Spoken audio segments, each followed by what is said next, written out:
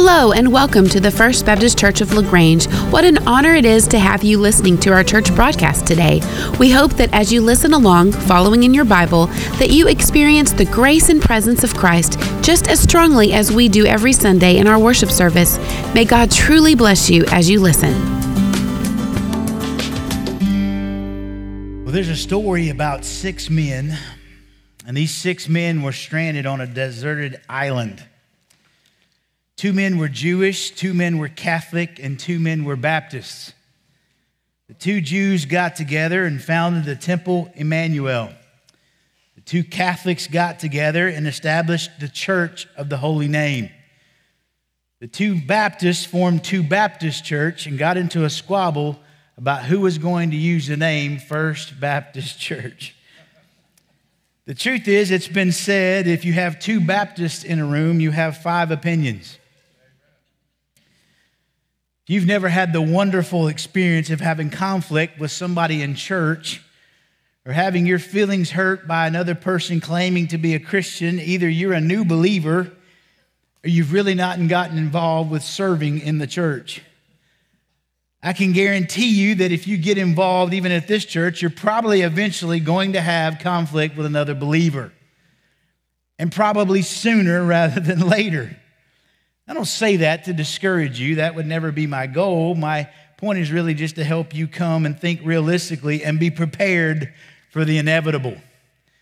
We all tend to think sometimes, and idealistically so, that since we're all Christians and we live by the Bible, we're filled with the Holy Spirit, we're obeying the commands to love one another, that there just simply won't be any conflict among us. Well, such idealism is simply unrealistic. Whether in the church or just even in your own family of believers, at your own home, you find that to be true. There's a Christian ditty we used to sing many years ago that went like this: "To dwell above with the saints we love, oh, that will be glory. But to dwell below with the saints we know, that's a different story." And people come into my office, they call me or they want to meet with me. And many times it's because of struggles here at the church. Folks, here's the truth. I can't sugarcoat it. We're going through a rough season as a church. It's okay.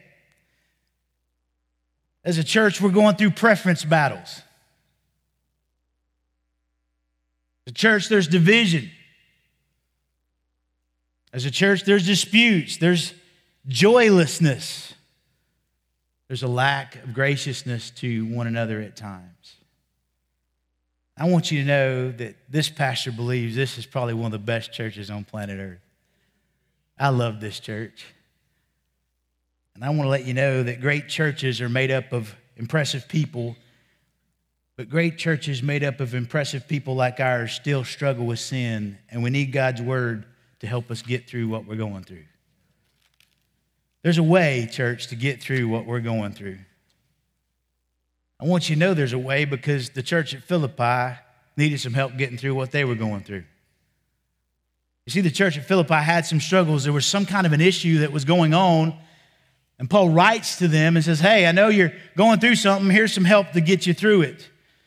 So I want to challenge you this morning to kind of hang out with me in Paul's pastoral study just for a few minutes. Let's listen to the Apostle Paul as he gives us some help about how to get through what we're going through. I'm going to be in Philippians chapter 4, continuing the study of the book of Philippians, the joyous advancement of the gospel of Jesus. And I wonder if you would take God's word and open it to Philippians chapter 4. I'm going to be reading verses 1 through 5. If you don't have a copy of God's word, there's one in the seat pocket close to you there. Underneath that, you can take that home as our gift. You're more than welcome to open up your phone as long as this is what you're doing. And if you don't want to do any of that, it's going to be on the screen behind you, amen? So I wonder, could we just stand together as we listen to God's holy word? We stand because when God speaks, it's special, amen? When God says something, we ought to be prepared to listen, amen? It's a holy word we're fixing to read. So let's read this. I'm in verse 1. "Therefore, my beloved brethren, whom I long to see, my joy and crown, In this way, stand firm in the Lord, my beloved. Paul says, I urge Euodia and Syntyche to live in harmony in the Lord. Indeed, true companion, I ask you also to help these women who have shared my struggle in the cause of the gospel, together with Clement, also and the rest of my fellow workers whose names are in the book of life. Rejoice in the Lord always. And again, I will say, rejoice, and let your gentle spirit be known to all men. The Lord is near. God, I pray that today you would take your word and speak what we need to hear so that, Lord, we could be a church that represents your heart to the world. And I pray it in Jesus' name. Amen. You can be seated. Here's the first thing we're going to talk about today. Let's get some gospel-filled instruction for how to get through what we're going through. Okay? You're going to get through what you're going through. The first thing is this. You got to love from the heart. You got to love from the heart. Paul says, hey, he starts this out, my beloved brethren. I long to see you. You guys are my joy and my crown. Verse 1 says, and stand firm, my beloved. I mean, if we're going to get through what we're going through, here's truly the fact. We have to love each other from the heart. I mean, you and I have to really believe that we're brothers and sisters and we're family. And we're going to protect our family. Paul says he longs to see them. Did you see that in the text? Sometimes we're out in public and we won't even acknowledge that we've seen another person. Paul says, hey, if you love from the heart, you're going to long to see them. You're going to want to see them. Sometimes we barely speak to each other. In order to get through what we're going through, beloved, we have to really love one another. Paul says that they were his crowning achievement. You know what that means? Paul believes the best about the people that are at the church at Philippi. And it's going to take us believing the best about each other. We've got to believe the best about each other. We need more of this in our church. We need to get to know each other. And as we learn to know each other, we care for one another and believe the best. But you know what? Here's the truth of the matter. I can't really start with loving you. I've got to start with being loved by God. And when I'm loved by God, He does something in my heart that makes me want to love Him. And when I'm loving Him and He's loving me, the overflow is that now I love you. And so, beloved, the truth of the matter is we may not have an each other problem. We may have a vertical problem. And we need to start there, amen. The Bible says in 1 John 4:20, listen to these words. Let them resonate over you. If someone says, I love God, yet hates his brother or sister, he is a liar. For the one who does not have love for his brother and sister whom he has seen cannot love God whom he has not seen. See, here's what I'm challenging us to do as a church. Can we start fighting for each other instead of against one another? I think y'all worth fighting for, amen? Man, I love you no matter what you do, what you don't do. I'm trying to figure this thing out like you are. And I want to fight for you. I don't want to fight against you. That's good marriage advice too, isn't it? You can apply this however you want to, but to get through what we're going through, it starts with loving from the heart. But then Paul says something interesting. He says, now you got to last through the hardships. Last through the hardships. Verse 1, he says, beloved, in this way, stand firm in the Lord. We have to make a commitment to stick to this family no matter what. We're going to continue to press on and become like Christ and love our church family. And when we're doing that, we're going to go through some hard stuff together. I mean, feelings are going to get hurt. Preferences aren't going to be met. Expectations are not going to be met.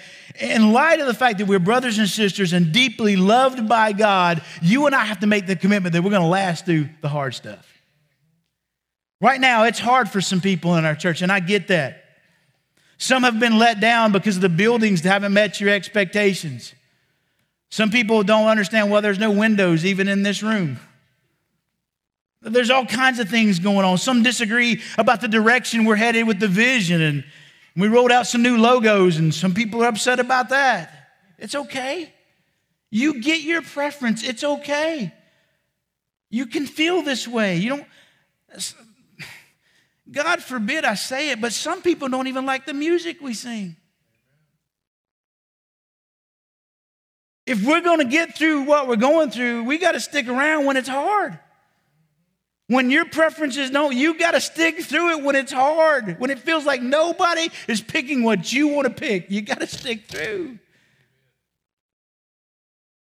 Some really don't like me. And I know that's hard to be at a church where you don't like the pastor, but can you just hang in there with me? I promise I get sweeter as I get older.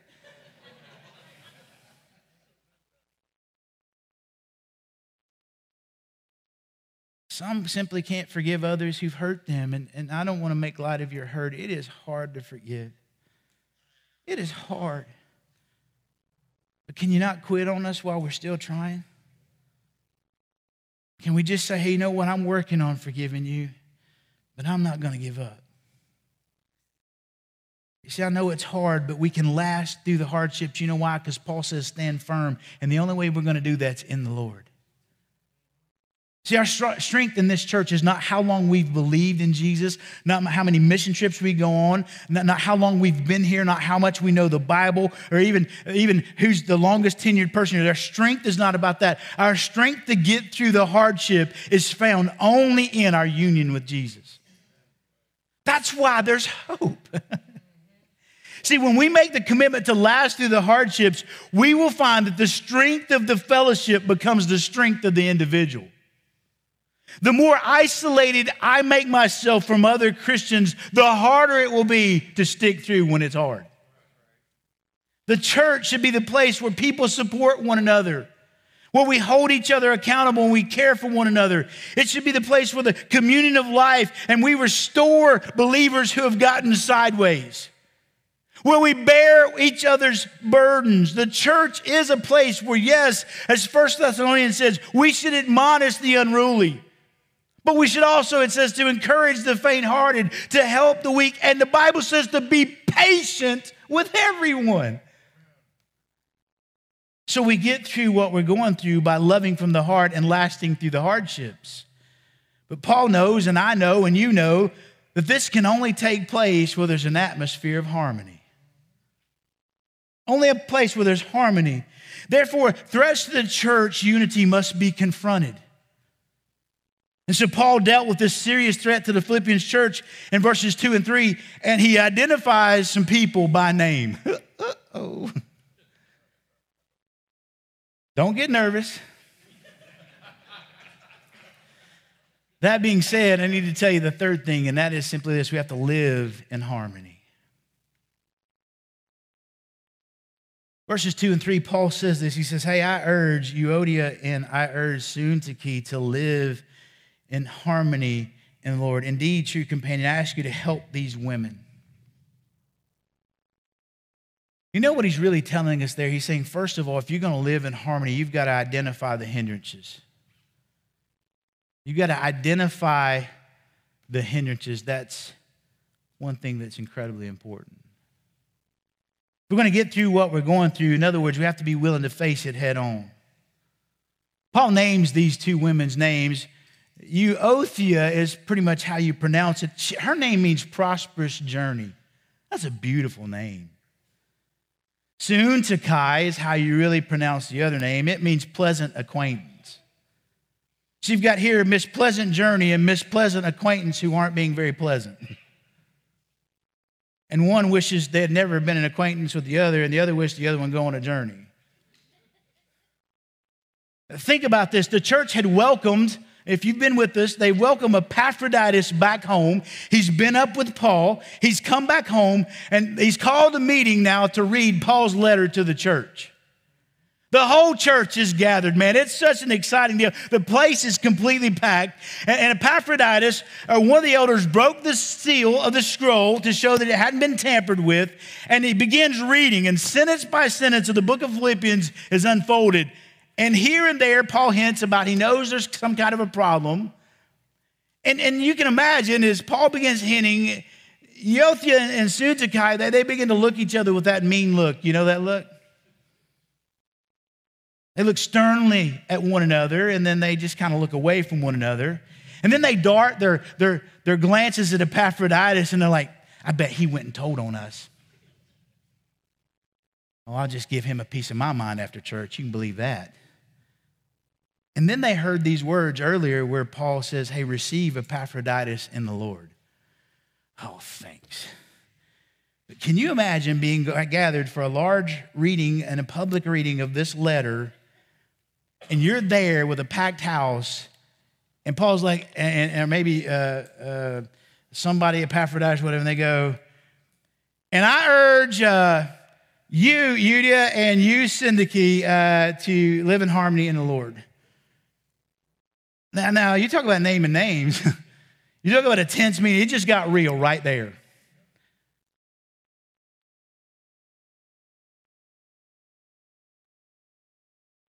Why did Paul name names? Because I'm going to tell you, Paul viewed it like I view it.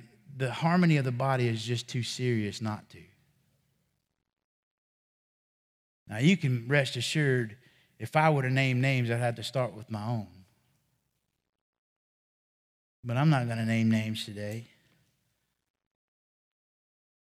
I just want to encourage you to think about whether you're a part of the problem with the harmony of this church. See, these two women, they had an influential role too. Now, we don't know whether it was their preferences. We don't know if there was problems with the leadership. We don't know if they just had a tiff. We don't know, but we definitely know it wasn't because of doctrine. Church stuff's usually never about doctrine. The pattern is all too familiar to us, right? Words pass between two people over something quite inconsequential. And such a difference of opinion about what type of music should be played in the church, or why someone's serving in a certain role, or what kind of color the carpet should be, or what color the walls should be, or what size the building should be. And soon the two people who are having differences aren't on speaking terms at all. They look the other way when they pass each other on the street. Now they tell their spouses, and their spouses get involved. Then sympathizers are recruited in the church, and then the church begins to take sides. Personality differences, leadership style differences, and procedural differences then just magnify the problem, and it gets overlaid over top of everything. And with this going on, you know what happens? People that used to think they might want to come to this church start hearing you talking about it at work, and they say, I ain't going to that place.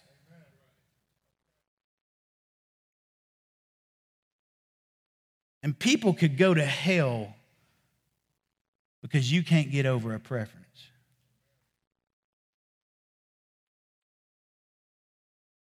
Man, that's hard.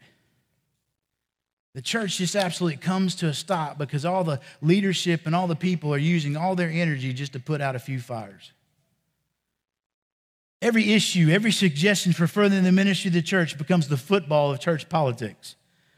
The more spiritual members of the fellowship make a few attempts to bring order. They try to attempt to bring sanity. They try to have confrontations. And then they say, you know what, this ain't working. So then they just kind of sit back and just let it happen. And then they begin to look for another church secretly.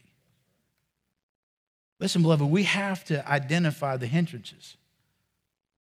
But then Paul says you got to invest in hope. You got to invest in hope because verse 2 says to live in harmony, but how? In the Lord again. Notice, though, that Paul says, I urge you, Euodia, and I urge Syntyche. He's not playing favorites here. He's urging both of them, and he's saying, hey, I want you to agree in love. How? He tells them to live in harmony, and that word harmony can be translated to be of the same mind. This means to think the same thing, to have the same mind. In other words, have the right attitudes about each other that were found in Jesus Christ. Okay, but how do we do that? Well, Paul has already said, have this same mind in you to live in harmony. And he's already told us the ultimate example, because back in Philippians chapter 2, verses 5 through 11, Paul said this: have this attitude in yourselves, which was also in Christ Jesus, who, although he existed in the form of God, did not regard equality with God a thing to be grasped, but emptied himself, taking the form of a bondservant and being made in the likeness of men.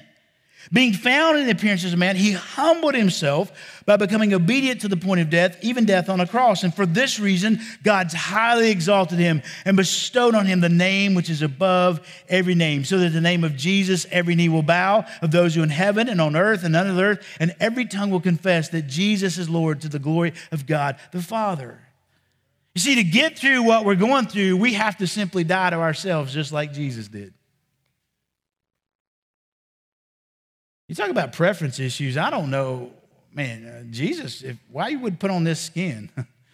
It gets sunburnt and stuff. You talk about preferences. Jesus died and put others ahead of himself. Paul again stresses in verse 2 of chapter 4 that this can only be done in the Lord. Here's where the hope comes in: because I'm in Christ and because others are in Christ, and if we're both just willing to submit to the Lord, we ultimately can agree. We can live in harmony. It's possible. I mean, it can happen. It really can. And I believe it is happening. Amen. I've seen some things happening in this church that I'm super excited about. I've seen some people reconciling, and I think it's awesome. I'm so excited about it. Here's where the hope comes in, right? They're called to bow before the lordship of Jesus, to put on his mind, humble themselves, give up their rights, and put others first. And so are we to do that. It's the attitude that resembles the gospel that he's after. In 1 Corinthians 1, verse 10, the Bible says something to another church. It says, now I exhort you, brethren, by the name of our Lord Jesus Christ, that you all agree and that there be no divisions among you, but that you may be made complete in the same mind and in the same judgment. Peter also urged his readers in 1 Peter 3:8, he says, all of you be harmonious, sympathetic, brotherly, kind-hearted, and humble in spirit. You see, agreement between Euodia and Syntyche was essential, and the spirit in which they find harmony was in the Lord. Paul knew this, and I know this. If you get it right with Jesus, you'll get it right with others. That's our hope. It can be done. But then sometimes it's a little hard, and that's why Paul says the next thing is to intervene with help. Well, you invest in hope, but you intervene with help. He says there, indeed, true companion, I ask you to help these women who've shared my struggle. Now, here's what I'm doing and why I'm doing it. It's because what Paul did. I'm just trying to model what the Bible says. Paul alerts the whole church to the problem. I'm telling you today, there's a problem. He tells the whole church, and then he says, hey, somebody, my true companion, help these people. Now, we don't know who it is, but Paul and the church does. And he urges this servant to play the role of peacemaker. There's tremendous importance of the church family in the process of reconciliation. It's going to take all of us. It's going to take everybody. It's going to take everybody playing the role of peacemaker. People can't take sides. People can't choose what they're going to believe. Everybody's got to play the role of peacemaker. I'm asking you today, if you know of something between some other people, can you play the role of true companion? Would you help us get through what we're going through? Think about the effect of the shock of these two women in the church when they heard their names being read. I mean, how humiliated they must have been if they would have known for the rest of time that every time somebody would read this book of the Bible, their names came up. Is that what you want? Because here's what I'm going to tell you, man. In our business meetings, if we were to record some of the stuff that really went down and the names of people who actually caused problems, your name would be there too. My name would be there. I don't want my name in that book. Because you imagine, now listen, they're up there in heaven and they're like, we shouldn't have done that.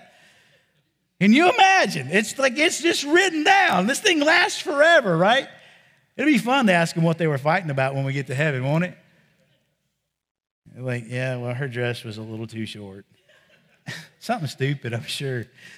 I hope it was something silly because, man, it would break my heart if it was something more.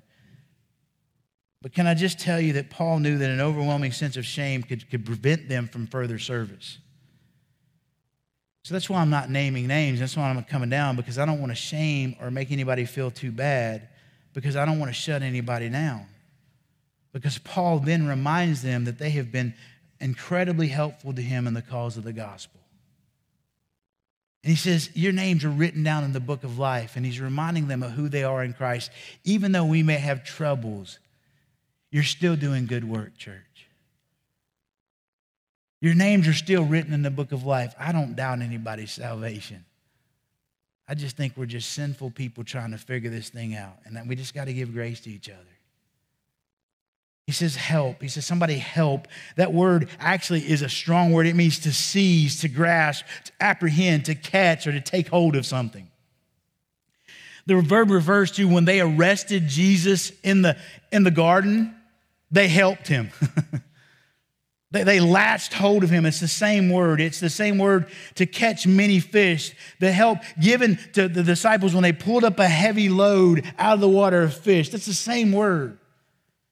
So Paul's saying it's going to take a strong help, almost even a violent snatching of something to stop what's going on. These women have moved so far apart that the only hope for reconciliation is that somebody else gets involved. Paul tries to soften the blow by saying, hey, they're fellow workers. And he tries to say, hey, listen, your names are written in the Lamb's book of life. But here's what I'm trying to tell you. What's happening here in Philippi reveals the fact that even the most mature, faithful, and committed people can become selflessly involved in silly squabbles. It's possible. That's why we don't need to doubt each other's character in it. Because it can happen to any of us, amen? I mean, it can happen. So when you see this happening here at FBC, I wonder if you just join in and help us. But then imagine the harm is the last thing he says. You see, listen, if we don't really get through what we're going through and we don't really figure out how to work this out, man, there are people that are going to be deeply affected by the gospel. These people are genuine believers. Their names are written in the book of life. And it's sad to me to see sometimes when two believers can't resolve non-doctrinal issues. Man, it's just sad to me. I mean, these are genuine servants. They've contended for the gospel. They've worked along with Clement and others. Not only their names written in the Lamb's book of life, but they've even told other people about how to get into the kingdom. And Paul says, hey, you guys can't just live in harmony. So let me ask you, are you a threat to the unity of this church?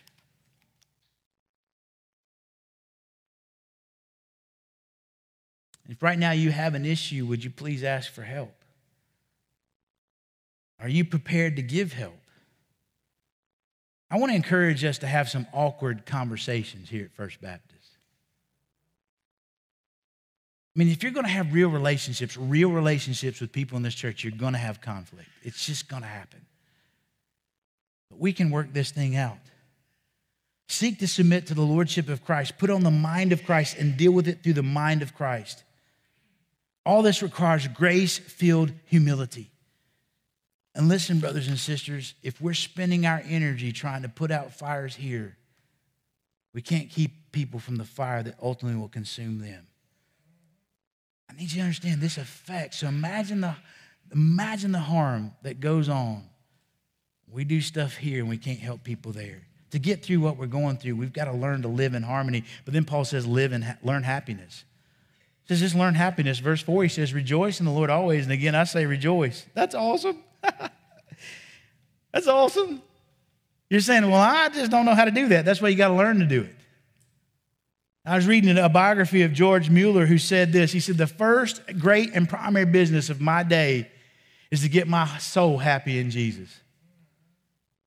Well, that's awesome stuff. Our joy cannot come from things at this church, the circumstances around us. Paul isn't writing from a beach house. He's writing from a prison house.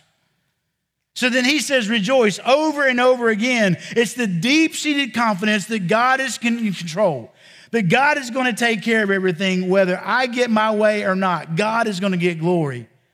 Here's something I found this week very, very helpful to me, and it just absolutely landed in my heart, and I want to share it with you. Here it is. Joy doesn't come when you get what you desire, but when you realize what you deserve. Joy doesn't come when you get what you desire, but when you realize what you deserve. I mean, if all of us would just to realize that we deserve death, hell, separation, judgment, everything like that, if we just realize that, we would be so joyful, these petty little things would just kind of seem like inconsequential. How do I get my joy back? Go back to what Jesus has saved you from, amen. Amen, that ought to fire you up. So when we don't get the music we want, or when we don't get the things that we want, or we don't get our desires the way we want them, or when we're just focusing on what we think we deserve, no wonder we don't have joy. Recently, you guys are here, maybe you know this song, Pharrell Williams' catchy song, Happy.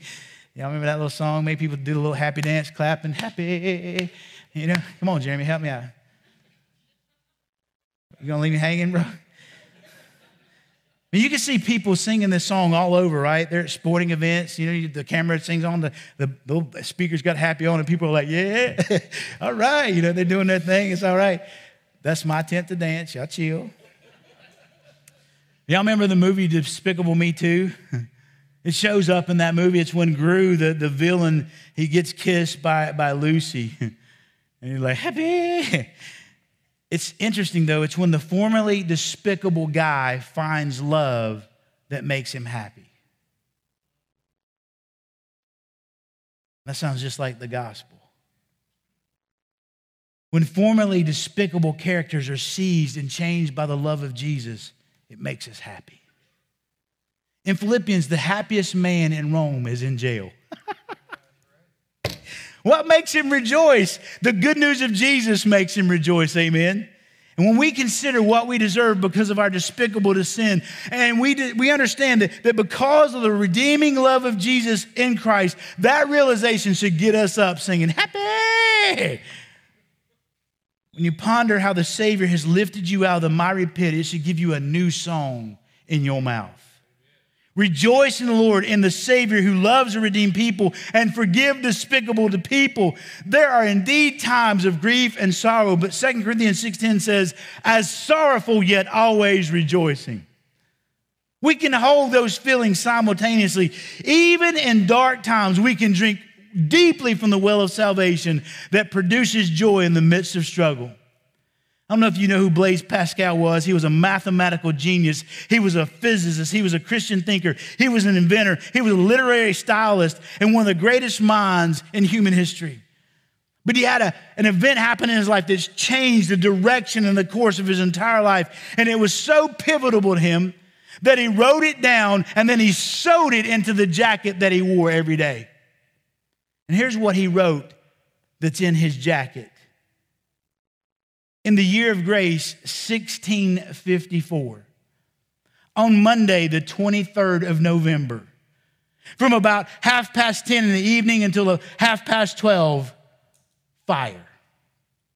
God of Abraham, God of Isaac, God of Jacob, not of the philosophers and scholars. Certitude, feeling, joy, peace. God of Jesus Christ, thou shalt be my God. Forgetfulness of the world and everything except God. He is to be found only by the ways taught in the gospel. Joy, joy, joy, tears of joy. This is eternal life, that they may know you and the only true God and the one that you have sent, Jesus Christ. Jesus Christ, Jesus Christ. I have separated myself for him. I have fled from him, denied him, and crucified him. Let me never be separated from him again. We may hold of him only by the ways taught in the gospel, renunciation, total and sweet, total submission to Jesus and to my Lord, eternally enjoy for a day's exercise on earth. Pascal described this experience on a piece of parchment known as the memorial, and had it sewn into the lining of his successive coats until the very end of his life. Because he said he always wanted to hold close to his heart the memory of how he was saved.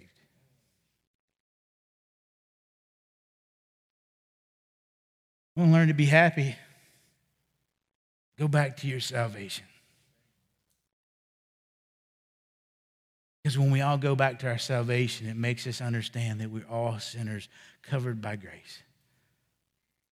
If we're going to get through what we're going through, we have to go back and learn happiness. And when we do that, the fifth thing is that we can lead in humility.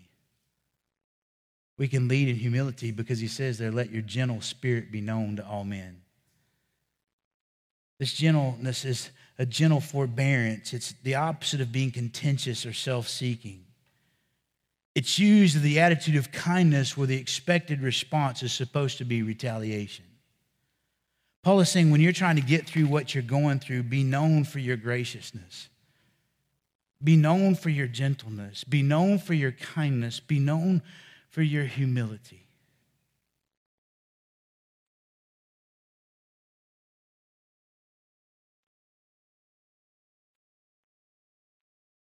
Can I just challenge you that during these times when we want to kind of give ultimatums and do lots of things, can we be known for our graciousness? Can we be known for our kindness? And I'd love for FBC to be known as a church in LaGrange. It's just the kindest church ever. Then Paul says lastly, and I close this with this, to look heavenward. Look heavenward because he says the Lord is near. Well, when you hear the phrase the Lord is near, does that mean that he's coming soon or does that mean that he's here with us now? Yes. If it's about his return, then I ought to be living in light of my citizenship, and my citizenship is not here, it's in heaven. But then if it's about his presence, then I have to remember what Jesus said, hey, go out there and make disciples, but remember, I'm with you even to the end of the age. Listen to me. Can I tell you today, some of you, I know you are brokenhearted over what's happening in your church. I know that because I am. But here's what the Bible says to me in Psalm 34:18. The Lord is near to the brokenhearted, and he saves those who are crushed in spirit. Amen? Psalm 73:28 says, but as for me, the nearness of God is good for me. Woo! It's good for me. Look heavenward, the Lord is near and a very present help in our time of trouble. Getting through what we're going through requires that we love from the heart. We last through the hardships. We live in harmony. We learn happiness. We lead in humility. And we look in heavenward, church. Jeremy, you guys can come. When I said that when the British and the French were fighting in Canada back in the 1750s, that the Admiral Phipps, who was the commander of the British fleet, he was told to anchor outside Quebec. He was given orders to wait for the British land forces to arrive. And once the British land forces were arriving, they would support him in attacking the city. But Phipps' navy arrived early. And as the admiral waited, he became annoyed by the statues of the saints that surrounded the towers in a nearby cathedral. And he got so annoyed with those statues of the saints that he commanded his men to shoot at those statues with the ship's cannons. Now, nobody knows how many rounds were fired and how many statues were knocked down, but when the land forces finally got there and the signal was given to attack, the admiral could help no one because he had used all of his ammo shooting the saints.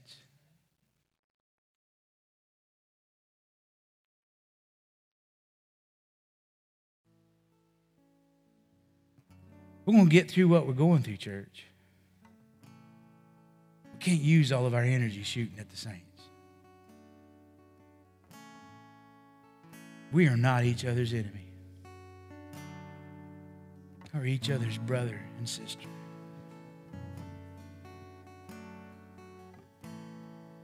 You see, when World War I broke out, the war ministry in London sent a coded message to one of the British outposts in a very remote part of Africa.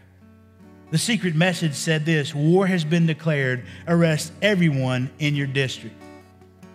Well, soon after the Soon after that, the war ministry received a message back, and it says this: we have arrested 10 Germans, 6 Belgians, 4 Frenchmen, 2 Italians, 3 Austrians, and an American. Can you please remind us who we're with?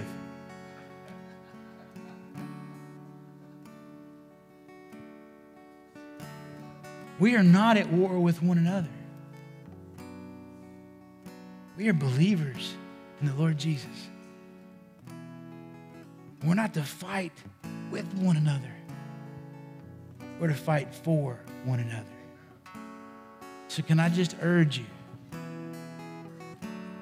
just like Paul did, can I urge you to live in harmony with one another? Maybe you're like wondering, man, what is this all in the Lord stuff? What is this Palm Sunday? What's this Easter stuff really all about? And you realize, man, you're talking something I don't even know nothing about, man. And I don't even know who this Jesus is you're talking about. Here in a minute, I'm going to pray. And when I say the words amen, we're going to stand to our feet. And I want to invite you, if you don't know the Lord Jesus Christ the way Blaise Pascal described, you've never come to a point in time in your life where you've realized that you have sinned against God. And because of that, you are separated from Him, but you don't have to be. But the good news, man, is that God so loves you that in spite of your sin, in spite of your turning away from Him, He sent Jesus to rescue you. He loved you so much that Jesus took all the weight of your sin, all the punishment of your sin, and He died on a cross, and He was buried in a grave, and He raised again and stands here through me today saying, would you believe what He's done for you and be forgiven? Would you be raised from the dead of your sin and raised to new life and have heaven as your home and to have joy abundantly here on earth? You can come and know Jesus today. But then for believers, I'm just going to ask you,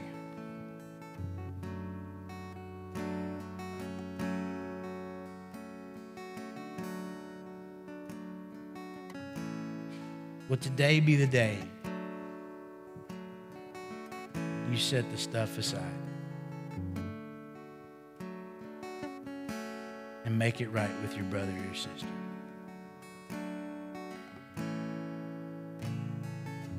Make it right with me. Make it right with you. Make it right with her. Make it right with him. Call somebody on the phone right now. Text somebody.